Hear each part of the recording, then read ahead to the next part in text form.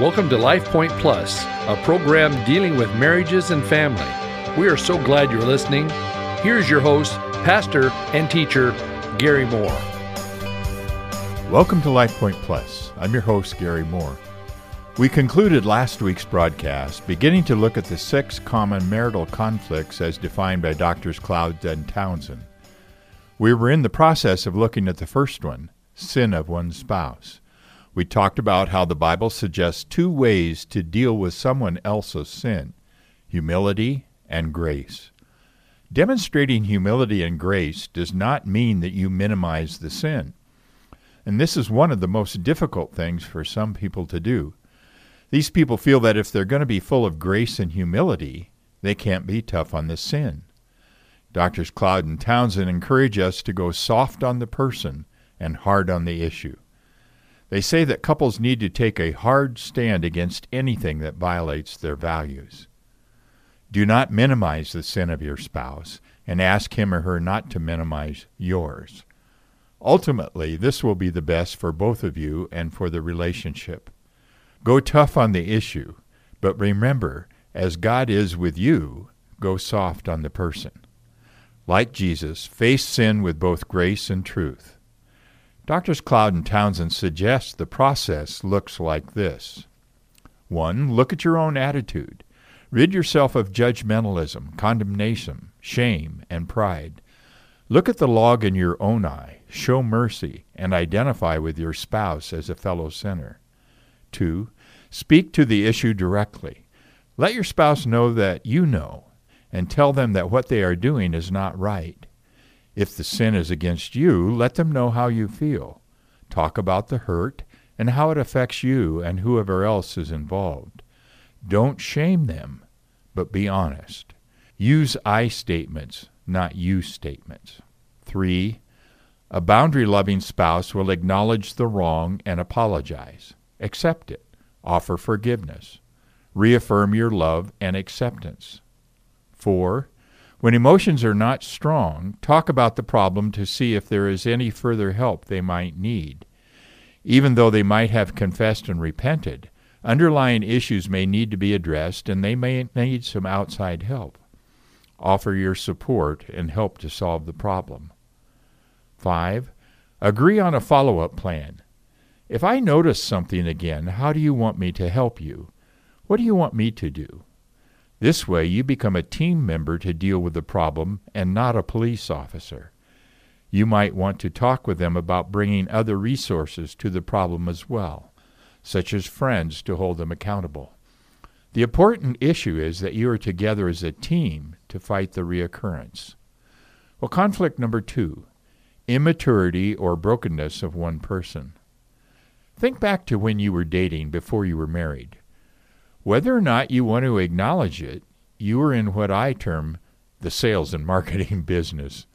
You were putting forth an image of a person that you felt would be attractive to the other person. And the other person was doing the same. And thus, when you got married, you were really marrying an image of the person rather than the real person. You were like most people. You got married totally unaware of many of your spouse's shortcomings. In fact, when you think about it, falling in love is idealizing an imperfect person, not even seeing where he or she falls short of that ideal. But in every relationship, reality eventually surfaces. And when it does, Drs. Cloud and Townsend suggest we face it in the following ways. 1. Accept reality. Accept reality about yourself and your spouse. Both of you will be unprepared for some of the realities life brings. You will not have the emotional ability to weather some stresses in the way you would like, or you will not have the skill needed to be a mature adult. When this happens, do not be surprised. Here are some common areas where normal people find that they have brokenness from the past or some immaturity where they are not equipped to perform as they or their spouse would like.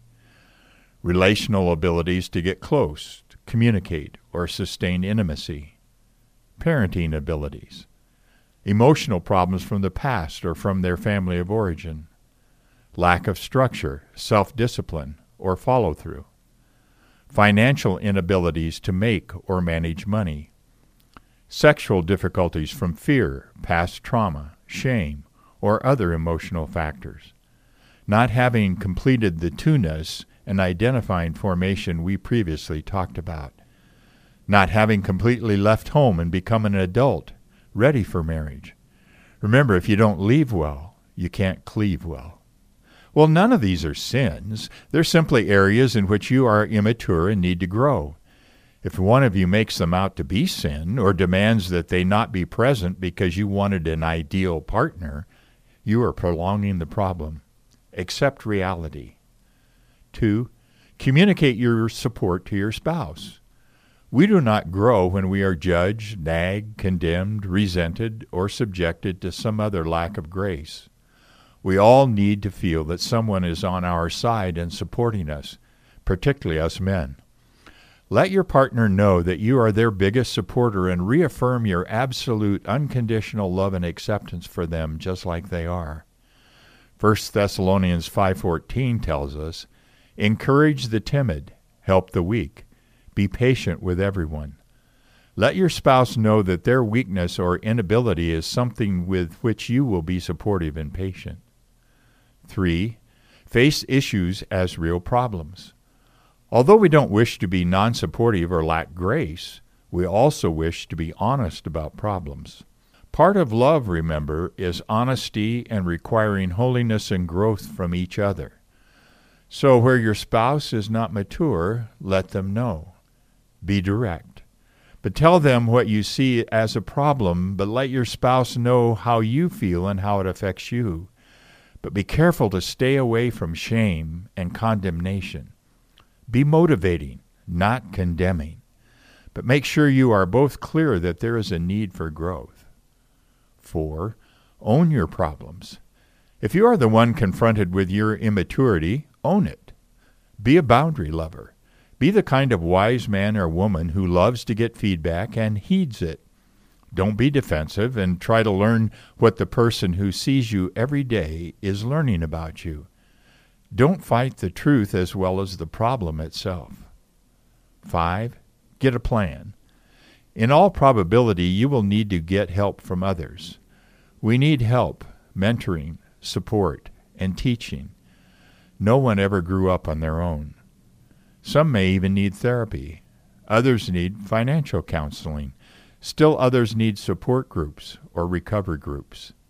Some need accountability systems. But make sure that your immaturity or brokenness does not rule you. Overcome it by being intentional about dealing with it. Devote resources, time, and energy to the problem. 6, make it mutual. Guard against labeling one spouse the problem person. This is never true. Neither of you is a complete person yet. You are both still growing up. Guard against the one who is the most functional being seen as the okay one. God says that you are equal in His eyes, and you should be equal in each other's as well. Usually one of you has to grow more in the relational area, such as expressing feelings and confronting problems, and the other in the functional area of life, such as advancing in a career and getting things done. Help each other in your areas of weakness. Remember, you are one now, and if one of you is suffering, so is the other. Paul tells us in Ephesians 5:28-33 that both of you are in this together. Husbands ought to love their wives as their own bodies. He who loves his wife loves himself. After all, no one ever hated his own body, but he feeds and cares for it, just as Christ does the church, for we are members of his body. For this reason, a man will leave his father and mother and be united to his wife, and the two will become one flesh. This is a profound mystery, but I am talking about Christ and the church. However, each one of you must also love his wife as he loves himself, and the wife must respect her husband. You know, there's no one-upmanship here. Both of you are loving the other as part of yourself. You are one. You are both in need of growth. Equality and mutuality can solve a lot of problems if you are working as a team. You are no longer individuals in the way singles are. Make the equality mutual and make the problems mutual so that you can help each other. Conflict number 3. Hurt feelings that are no one's fault. Doctors Cloud and Townsend say that the following is a familiar pattern in many relationships. One of them feels hurt. The hurt person communicates as if the other person has sinned against him. The accused party gets defensive. They go to court defending their innocence. They end up alienated. The problem never gets resolved, and they go on forgetting about it the next day. In such cases, the hurt is not usually anyone's fault. Neither does anything to get their feelings hurt. It just happens. We all have hurts and things to which we are sensitive. Thus, innocent things will set us off. What is important is that we learn how to deal with this kind of hurt where no one is really wrong. Here are some hints. When you are hurt, acknowledge it to yourself. Know yourself well enough to know when something is bothering you. Then own your feelings. Don't ignore how you feel. Figure out what is bothering you. If you don't know what it is, at least acknowledge that it is something. Communicate. Tell your spouse you are hurt by something they did. Don't blame your spouse as if they had sinned. Take ownership for the hurt as coming from inside you. Communicate that you know it is your problem, that you just want your spouse to understand. Use I statements and talk about your own feelings, making sure that you don't sound as if you are blaming your spouse. Well, our time's run out for today. We're going to continue next week with this discussion of conflict number 3, hurt feelings that are no one's fault. Thanks for being with us today. God bless you and have a great weekend. Thank you for listening today. This program is brought to you by Cloverdale Church of God. If you would like to reach Pastor Gary, please email him at pastorgary@cloverdalechurch.org. To know more about the church, go to our website at www.cloverdalechurch.org. Thanks for listening, and be blessed.